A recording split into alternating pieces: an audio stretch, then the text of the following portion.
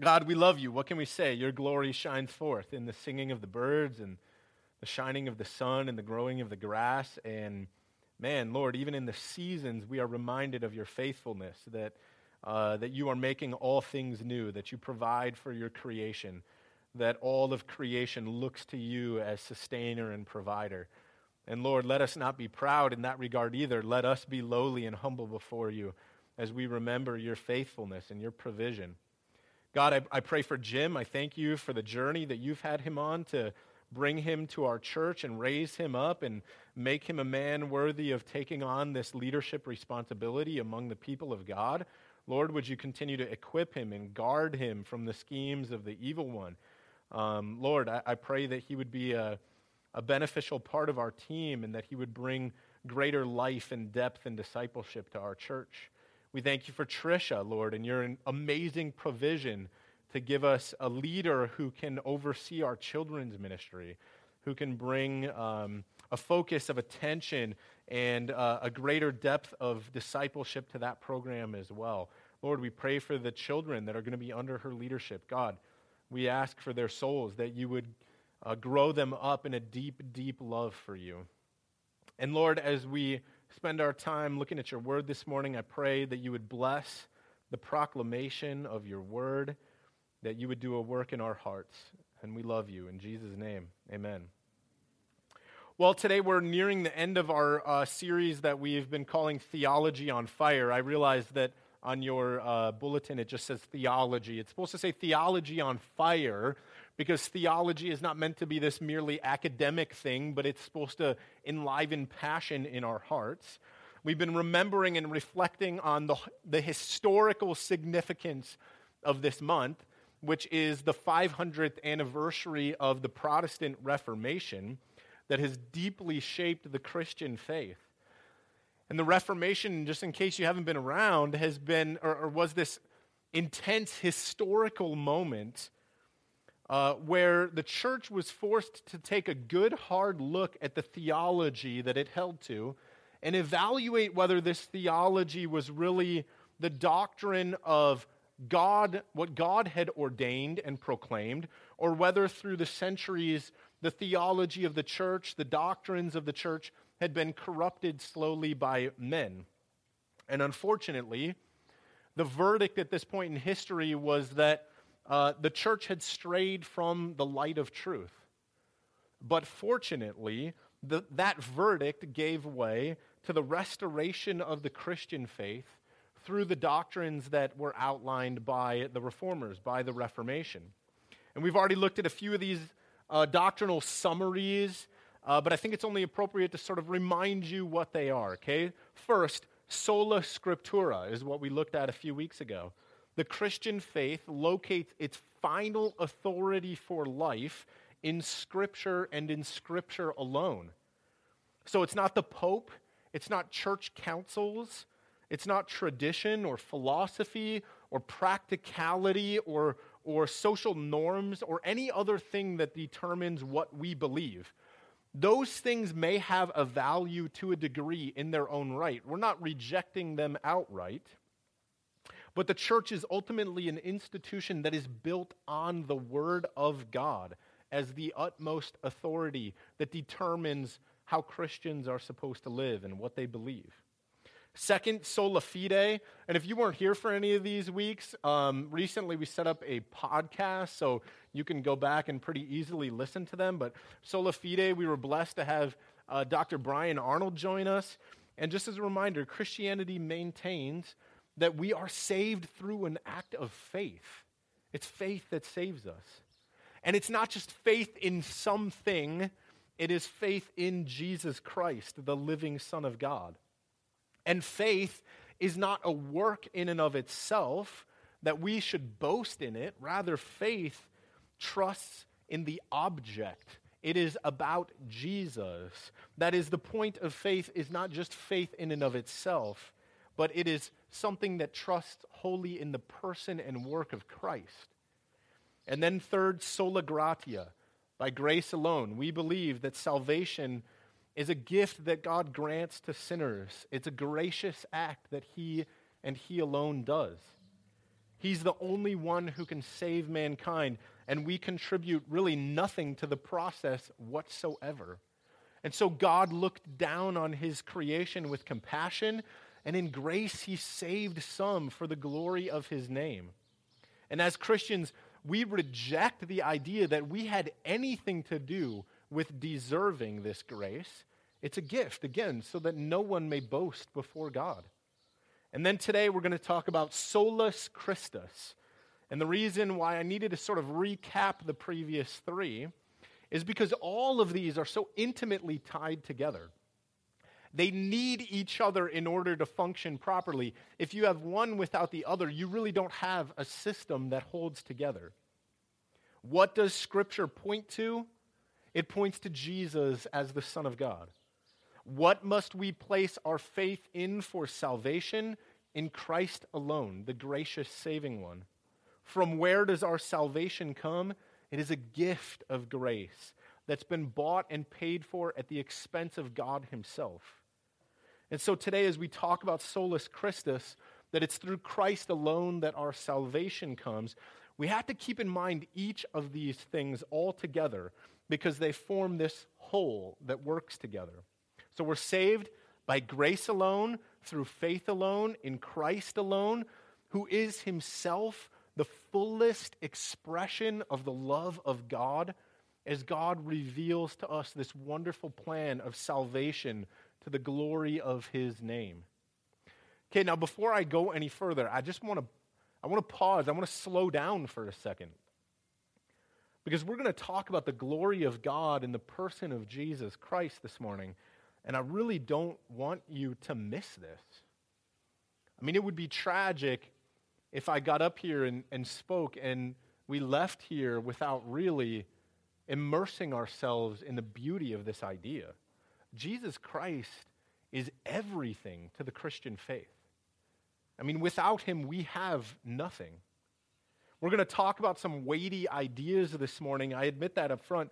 I think some things are going to challenge your brain and challenge your heart. They're going to challenge your intellection with their paradoxical nature. But the truth is, I really don't care about your brain this morning. I'm not concerned about your intellect. I'm not concerned about stretching merely your theological understanding. My deepest desire this morning is to make your heart leap for joy as you look Jesus in the face and you see his glory. And so please don't fail to grasp the wonder of Jesus Christ. And don't misunderstand, I'm not trying to not speak to your mind, but neither am I trying to sort of like tickle your emotions and make you feel something warm and fuzzy. I don't care about your brain being puffed up with knowledge, and I don't care about manipulating your emotions so you feel something that isn't true either. What I'm really talking about here is a deep and transcendent moment where you are able to gaze beyond the things of this world into the glory of the face of Jesus Christ and to know in your heart of hearts how truly beautiful he is.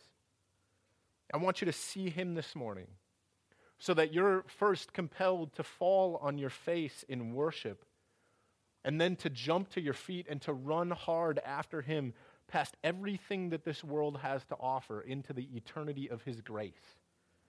God forbid that we would turn our minds to Jesus this morning without the affections of our heart being plunged into an almost unbearable flurry of desire for him. And so I want to pause and pray again that God would do that work among us this morning, that he would give us the proper reverence and awe required as we approach this subject. Let me pray. God, we don't pray in church as a transitional part of our service. It's not an afterthought. We are desperate for you to work. And so we ask because you have commanded us to ask. We pound on the door, we knock, and we seek because you have said that if we do, we will find. And so, Lord, I pray that you would allow your Holy Spirit to descend on this place that we might have a true appreciation for your glory. Lord, don't merely speak to our minds or tickle our hearts. God, do a work in the deepest part of our affections, that we might behold what a beautiful God you are, that we might see the glory that you have shining through in the face of Jesus, that we might be in awe of who he is and what he has done. Lord, would you stir in our hearts by the power of your Spirit this morning? Let us not miss how profound this moment is, that you have prepared to meet with us, to show us who you are. We thank you for your word, God, and we just ask in desperation that you would do this work. Amen. Well, I want to remind you that at the heart of the Reformation, Luther's desire was to bring mankind low before the feet of Jesus, that the church might once again stare up, not into the face of the Pope, who would mediate the presence of Jesus. Luther's desire was to bring mankind low before the feet of Jesus himself, that we might peer up into the glorious shining face of Christ, who is God. That Jesus himself, the Son of God, might mediate to mankind the glory of God rather than a pope or the magisterium. And one of the ways that Luther did this was by properly defining the position of man, properly defining the position of God, and pointing to the atoning work of Jesus Christ on the cross. A work that only Jesus could accomplish for us because he is himself God. I want you to turn with me to 2 Corinthians chapter 4, verse 6. I would prefer that you do it in your Bible. If you don't have a Bible, we've got a table over there where you can pick one up. You can go and do that right now or after the service. If not, the verse is inside of your bulletin, and you can peek there as well. 2 Corinthians chapter 4, verse 6. I'm in 1 Corinthians. Give me 1 second. It says, "For God, who said, 'Let light shine out of darkness,' has shone in our hearts to give the light of the knowledge of the glory of God in the face of Jesus Christ." Let me read it again. "For God, who said, 'Let light shine out of darkness,' has shone in our hearts to give the light of the knowledge of the glory of God in the face of Jesus Christ." I want to start by talking about the darkness that's referenced here, through which the light of Christ has come piercing like a glorious ray of sunlight. The verse is loosely quoting Genesis chapter 1, but it's not doing so in a literal sense. Do you see what Paul does here? He's not retelling the story of creation. He is using the story of creation as a metaphor to talk about the salvation of man. Paul didn't come up with this idea himself. He actually got it from Jesus. If you were to go to John chapter 3, verse 19, you can turn there if you want, but you don't have to. I'll read it.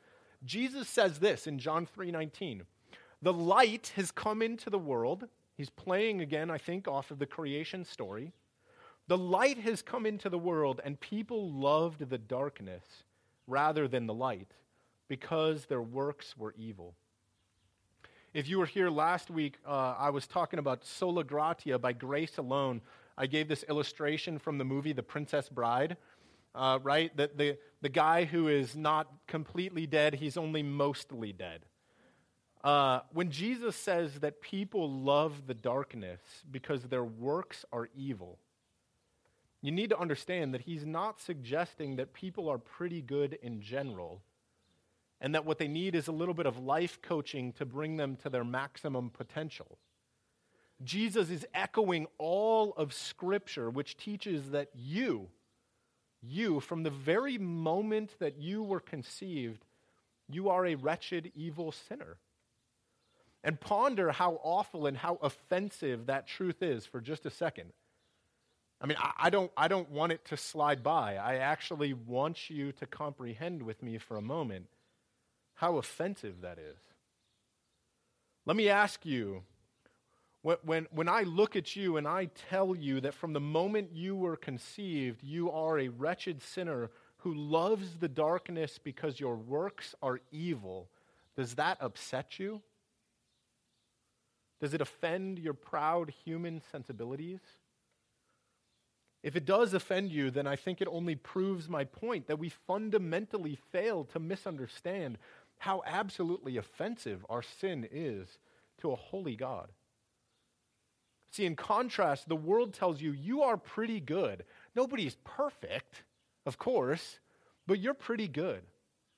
And yet Jesus' assessment of you is that you love the darkness because your works are evil. You don't just commit sins.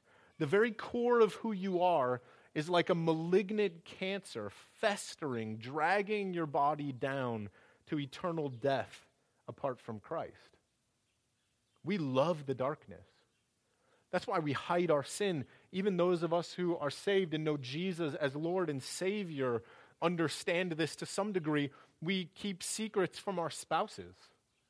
There are things that you would not want to tell your pastor or your best friend. We love the darkness of our sin. If I could place a camera on your life, every hidden moment, every exposed moment, every single moment of your life and your day, and in addition to that, get a microphone on your thoughts and your feelings, if I could broadcast that live feed online, you would protest in anger, frustration, shame, and fear, because you would not want the world to know the things that you think and feel, the things that you do when you think that nobody else is aware. Now, lest you think I'm being unfair in my assessment, here's what the Bible says in Romans 3, echoing Psalm 5. None is righteous, no, not one. No one understands. No one seeks for God. All have turned aside. Together they have become worthless. No one does good, not even one. Their throat is an open grave. They use their tongues to deceive. Their venom, or the venom of asps, is under their lips. Their mouth is full of curses and bitterness. Their feet are swift to shed blood. In their path are ruin and misery, and the way of peace they have not known. There is no fear of God before their eyes. Now, you do realize that that passage of Scripture is describing you, right? That's you. It's not merely referring to your neighbor who you may despise. It may not merely be referring to your boss who you struggle to get along with. It's not talking about the worst of ISIS. It's not talking about Republicans or Democrats, whatever your preference is. It's not talking about Hitler. It is describing you in your position before God. Now, the reason I'm hitting on this so hard is because we think far too highly of ourselves, which is how the Catholic Church ultimately came to the conclusion that man is saved by what Jesus does and also what man does.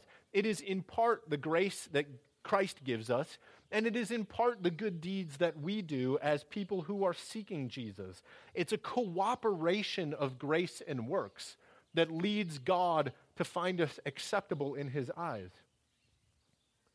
But listen, if man is saved by faith in Jesus and also some good works or righteous deeds of his own, pull out your scissors and cut out Romans chapter 3 right now. Because it's really just a very mean text of Scripture, if you ask me. It's very insensitive to the inherent goodness that you have that will lead you to be acceptable in the eyes of God.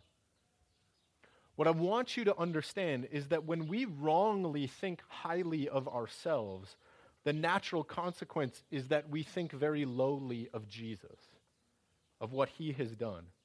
When we exalt ourselves, we diminish Christ. If you're pretty much good on your own, then Jesus didn't do very much to make you right before God. But if you are dead, if you are sick with sin to the point where you are already a corpse from the moment of your conception, then Jesus has truly done an astounding work to bring you out of darkness and put you in the light of his glory.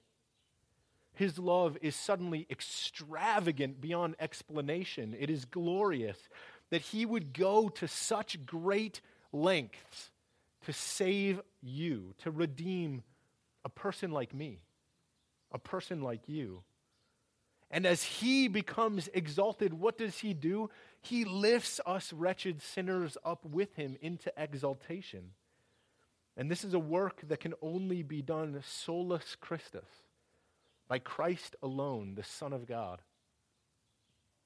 It doesn't end there, because not only do we need to understand our position before God as one of being lowly, we have to understand what that position really means. And this is tough too, I admit, because much has been made in the modern era of the love of God, which is true. But before we can understand the love of God, we have to grasp this concept. First and foremost, what has God saved you from? Ponder that question in your head for a second. What has God saved you from? I think most people would answer hell, or death, or sin, or maybe the darkness that our passage from 2 Corinthians refers to. And if you answered any of those things, I really want you to understand that you are ultimately wrong. You do not understand what God has saved you from. Do you know what Scripture teaches us God has saved us from first and foremost? Listen again to Psalm 5, and as you listen, remember your lowly state. Just listen. For you are not a God who delights in wickedness. Evil may not dwell with you. The boastful shall not stand before your eyes. You hate all evildoers. You destroy those who speak lies. The Lord abhors the bloodthirsty and deceitful man. For there is no truth in their mouth. Their inmost self is destruction. Their throat is an open grave. They flatter with their tongue. Make them bear their guilt, O God. Let them fall by their own counsels. Because of the abundance of their transgressions, cast them out, for they have rebelled against you. Or Ephesians 2, verse 3 says that we were by nature children of wrath. And so what have you been saved from? What truly is the darkness that oppresses mankind? Is it just sin or death or hell? No. The terrible state of mankind is that through our rebellion against God, we have incurred the wrath of God, who hates all evildoers and will destroy those who speak lies. That's what Psalm 5 says. The God who despises wickedness, who will by no means spare the guilty from their transgressions. So you need to understand that apart from Jesus Christ, your primary problem is not hell or death. Your primary problem is that an all-powerful God who knows your deepest, darkest secrets has determined to destroy the very darkness in which you love to lurk. That's your problem. And that is actually how it should be. Contrary to what we tend to believe, it is good and right and true for the holy God in righteous anger to eradicate all traces of evil from the creation that he made and first declared it is very good before we ruined it. Now, it is true that is how it should be, but thank God that is not how it is. Sinner, do not despair. Because God in his love and his grace has made a light to shine in the darkness. A light of hope before he utterly obliterates the very darkness from which we come. And that light is solus Christus, Christ alone, through whom we find redemption, through whom we find a refuge from the wrath of God, who is determined to destroy sin and evil. Flip over with me to 1 Corinthians chapter 6.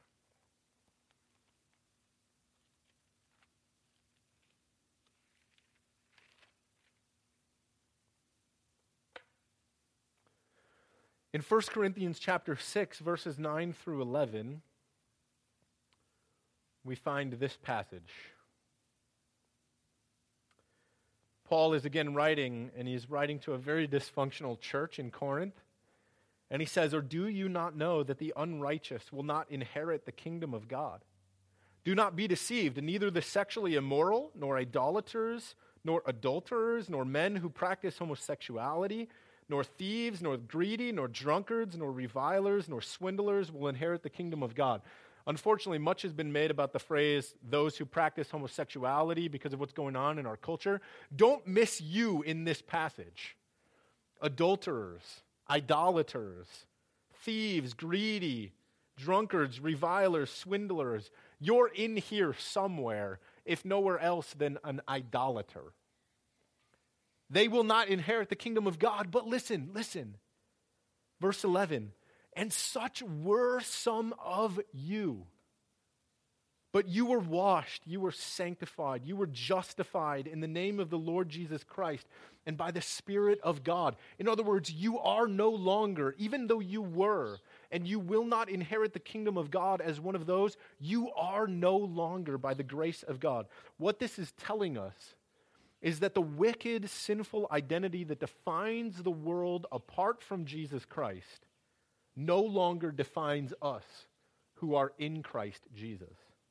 And that is why we call Christianity good news. I don't know where you're at, but maybe after 10 minutes of hearing me talk, you were like, man, I think it's time to go home. Stay for the good news.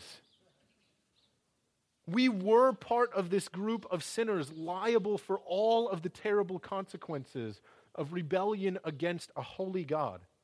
But we are no longer, because we have been washed. We have been sanctified. We have been justified before our holy God. And where does the washing come from? Where does the justification come from?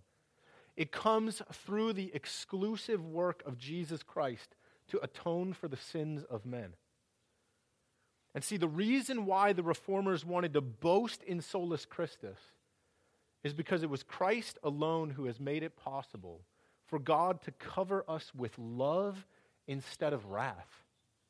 And that is indeed good news. Do you understand what the blood of Jesus has accomplished for you, O sinner? Do you know what it really means that Christ has atoned for your sins? Remember our verse from 2 Corinthians. For God who said, let light shine out of darkness, has shone in our hearts to give the light of the knowledge of the glory of God in the face of Jesus Christ. The knowledge referred to here is the saving work of Jesus. In simple terms, you have been forgiven of all of your sins because of what Jesus has done in atoning for your sins. You've been forgiven. All of your sins. You don't need to love yourself more. You don't need to do more. You have been forgiven by the grace of Christ through faith in Him. All of them. Already, God has completely obliterated all of the consequences of your sin before Him. His wrath has been appeased for your sins. Past, present, and future, it is done. The forgiveness has already been accomplished. But how? How has that forgiveness taken place? Did God just forget about the awful, evil nature of the sin into which you were born? Did He just suppress His wrath and decide, you know what, man, it was Tuesday when I was angry, and now it's Wednesday, and I'm just over it? By no means. Understand, the unchanging God will never cease to hate sin and wickedness and evil with every fiber of His omnipotent, omnipresent being. And so listen, Christ Jesus has accomplished the forgiveness of your sins through substitutionary penal atonement. What does that mean? That means that all of God's infinite wrath towards your sin was poured out upon His Son Jesus. He was penalized for the sins that you have committed before God. That means the blood debt that you owe to God for your rebellion against Him was paid in full by Christ when you placed your faith in Him because of what He did at Calvary on the cross. It means that Jesus stood in your place and suffered as your substitute. All of the punishment that you deserved fell on Him. It means that the perfectly holy God reached down to crush His own Son, Jesus Christ, for the sins that He never committed. It means that God, in a moment, wholly placed on His own Son the utter eternal rejection that you deserved. It means all of the shame and guilt for the love of darkness that you feel was placed on Jesus, who is himself the very source of light, who has appeared to abolish darkness. It means that God killed God so that a wretch like you could live. It means God stood under his own wrath for sin so that you could see the glory of God without perishing. The reason why Paul can say in 1 Corinthians 6, such were some of you, is because Christ Jesus has taken all of the consequences of your sin so that you can now inherit the kingdom of God as a son of God, a daughter of God. And guys, if we don't understand the horrible nature of our sin before God, then Jesus doesn't really seem all that great. It doesn't seem like he's done very much to save us. He doesn't look that glorious. I hate to take you so deep into your own wretchedness, but if we don't boldly go there from time to time, we're never going to see the beauty of Jesus, the glory of Christ in what he has done for us through the atonement, through the cross. If we think that we start off pretty good and Jesus just sort of gives us a hand up for that last little bit, then Jesus is really no big deal at all. He has no glory for us to be in awe of. His love is trivial, and his death is just an inspiring symbol for us to follow. But if we understand that we are dead in our sins, if we understand that we love the darkness, if we are honest about the depth of the depravity of our souls and the wicked evil of our actions and our motives, then we can truly see how far God has gone out of love for us to lift us out of the depths of darkness, to let the light of his glory shine in our lives through the work of Christ. When we elevate the position of man, we diminish Jesus.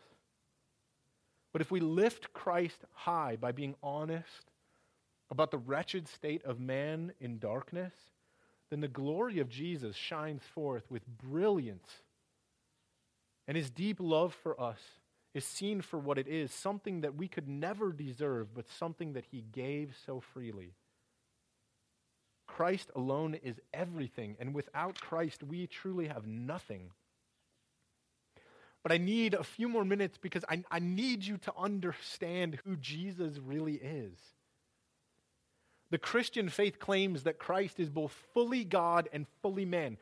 He is a paradoxical being in nature, 100% God, 100% man. And even if you think about that very hard, I assure you it will not make sense. It just cannot make sense to us, okay? In the person of Jesus, who is true man and true God, God became man. But I think as we talk about Solus Christus, it's important that we understand, I think that we focus our attention on the fact that Jesus is God. Okay, that's where I want to go for a few more minutes. It is not hard to comprehend that Jesus is a man to some degree. I don't know if you remember this. There was a trend a few years ago where celebrities were wearing the t-shirt, Jesus is my homeboy. We get it, like God or Jesus is man, and so we can wear a t-shirt that says Jesus is my homeboy. Nobody put on their Yahweh, Father God is my homeboy, right? Because that's like a totally different thing. Those shirts worked because we can grasp that Jesus was a man, and I think far too often the pendulum swings and we overemphasize the humanity of Jesus. And so forgive me, I'm going to intentionally swing the pendulum back the other way to get you to gaze for a moment on Jesus Christ, who is God. I want to do the harder work of trying to grasp that Jesus is eternal God. Back to 2 Corinthians 4:6. For God, who said, let light shine out of darkness, has shone in our hearts to give the light of the knowledge of the glory of God in the face of Jesus Christ. God shares his glory with no other. Jesus, therefore, is exclusively God. What this verse is telling us is the very same glory that God has can be seen in Jesus. And so do you want to see the glory of the Father? Like the disciples asked at one point, Jesus, show us the Father. And he says, if you've seen me, you have seen the Father. I am God. We were at men's Bible study this week on Tuesday morning at 5:30. And normally that early, there aren't too many profound things that are being said. At least not until 6 o'clock when the coffee's really done its work. But my friend Scott reminded all of us, he said this beautiful phrase that I had to throw in here. He said, the place where the glory of God shines most brightly is in the face of Jesus. The place where the glory of God shines most brightly is in the face of Jesus. Do you understand how profound that is? If you read through the Old Testament, there are several examples of people who desire to see God, and they're not allowed to because the consequence is death. It is not possible for an unholy person to look upon the glorious face of God without their utter annihilation being guaranteed in the process. It's interesting to note that in ancient temples, they've done a lot of research on this. When you would walk into an ancient temple, much like Israel had in Jerusalem, as you got into the Holy of Holies, the inner sanctum of that temple, what you would find there was an idol, an image carved from wood or maybe cast from gold, and there it was, so you could bow down before it and worship it. Interestingly, as the priest entered the Holy of Holies in the Jewish temple, what you had there was the Ark of the Covenant, and on top of the Ark of the Covenant were two angels, cherubim, facing each other. And do you know what was in between the two angels, the cherubim? Nothing. Nothing. Because the glory of God was too great to be represented, even in the Holy of Holies, in the temple of the one true God. The point was, there is nothing here, because God is not in his creation. He is transcendent, above and beyond. He is completely other. We don't go into a Holy of Holies even to look for God. He does not fit inside of the creation that he made with a word. No one can look upon the glory of God and live. And yet, paradoxically, impossibly, beautifully, in Christ alone, we find the fullness of the glory of God. And now we can connect all of the pieces here between man's sinfulness and God's glory so that we can truly see how amazing the concept of Christ alone is. I was at this conference on Friday, and I couldn't say it better than this guy there. I wasn't anticipating him teaching on this, but this guy, John Hawkins, I've never heard of him. I bet you've never heard of him, but he said it so brilliantly. Listen. He said, is there someone who can touch God without dying and touch man without becoming defiled? Is there someone who can touch God without dying, the transcendent, immortal, eternally holy God who lives in unapproachable light, and at the same time reach down and touch man, the wretched, evil lover of darkness, without becoming defiled? Is there someone who can touch God in his perfection without dying and touch man in his lowliness without becoming defiled? And the answer is Christ alone. Christ alone. Or to echo the words of Paul in 2 Corinthians 4, is there someone who can step into the darkness in order to bring the light of the glory of God without being overwhelmed and consumed by the darkness? Christ alone. As 2 Corinthians 5:21 says, for God made him to be sin who knew no sin, so that in him we might become the righteousness of God. Friends, my goal this morning has only been to encourage you to actually lift your head boldly to look upon Christ alone in spite of your wretchedness. But in order for us to do that, I think we first have to get low and bow our heads in humility before him. To truly see and comprehend the glory of God, this wonderful work that he has done for us, I think we first have to be honest about the depth of our brokenness, our need before him. Only then can our hearts ultimately rejoice in the fullness of his saving work and the glory of his gentle friendship with sinners as depraved as you and I. Christ alone. is all our hope, all our salvation.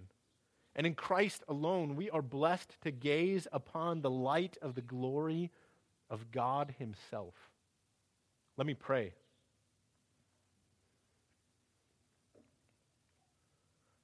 Lord, make us aware of your glory in the face of your Son, Jesus. Let us not think lightly about this. Let us not see this as a trivial matter. Lord, let us not think that by seeing ourselves highly, we will better understand your grace. God, humble us. Make us humble before you. Don't let us stay there. Don't let us live there eternally. Rather, Lord, lift us up in the glory of Christ and what he has done for sinners like us, that he would give his precious life that we might be redeemed. Lord, I pray that we would be people who loudly proclaim the excellence of the name of Jesus, his glory above and beyond all things. And as we proclaim his glory in Christ alone, Father, would you lift us into your presence that we might see the light of God shining in the face of Jesus? What can we do but still our hearts? What can we do but bow low? What can we do but humble ourselves before you and lift high the name of Jesus? Amen.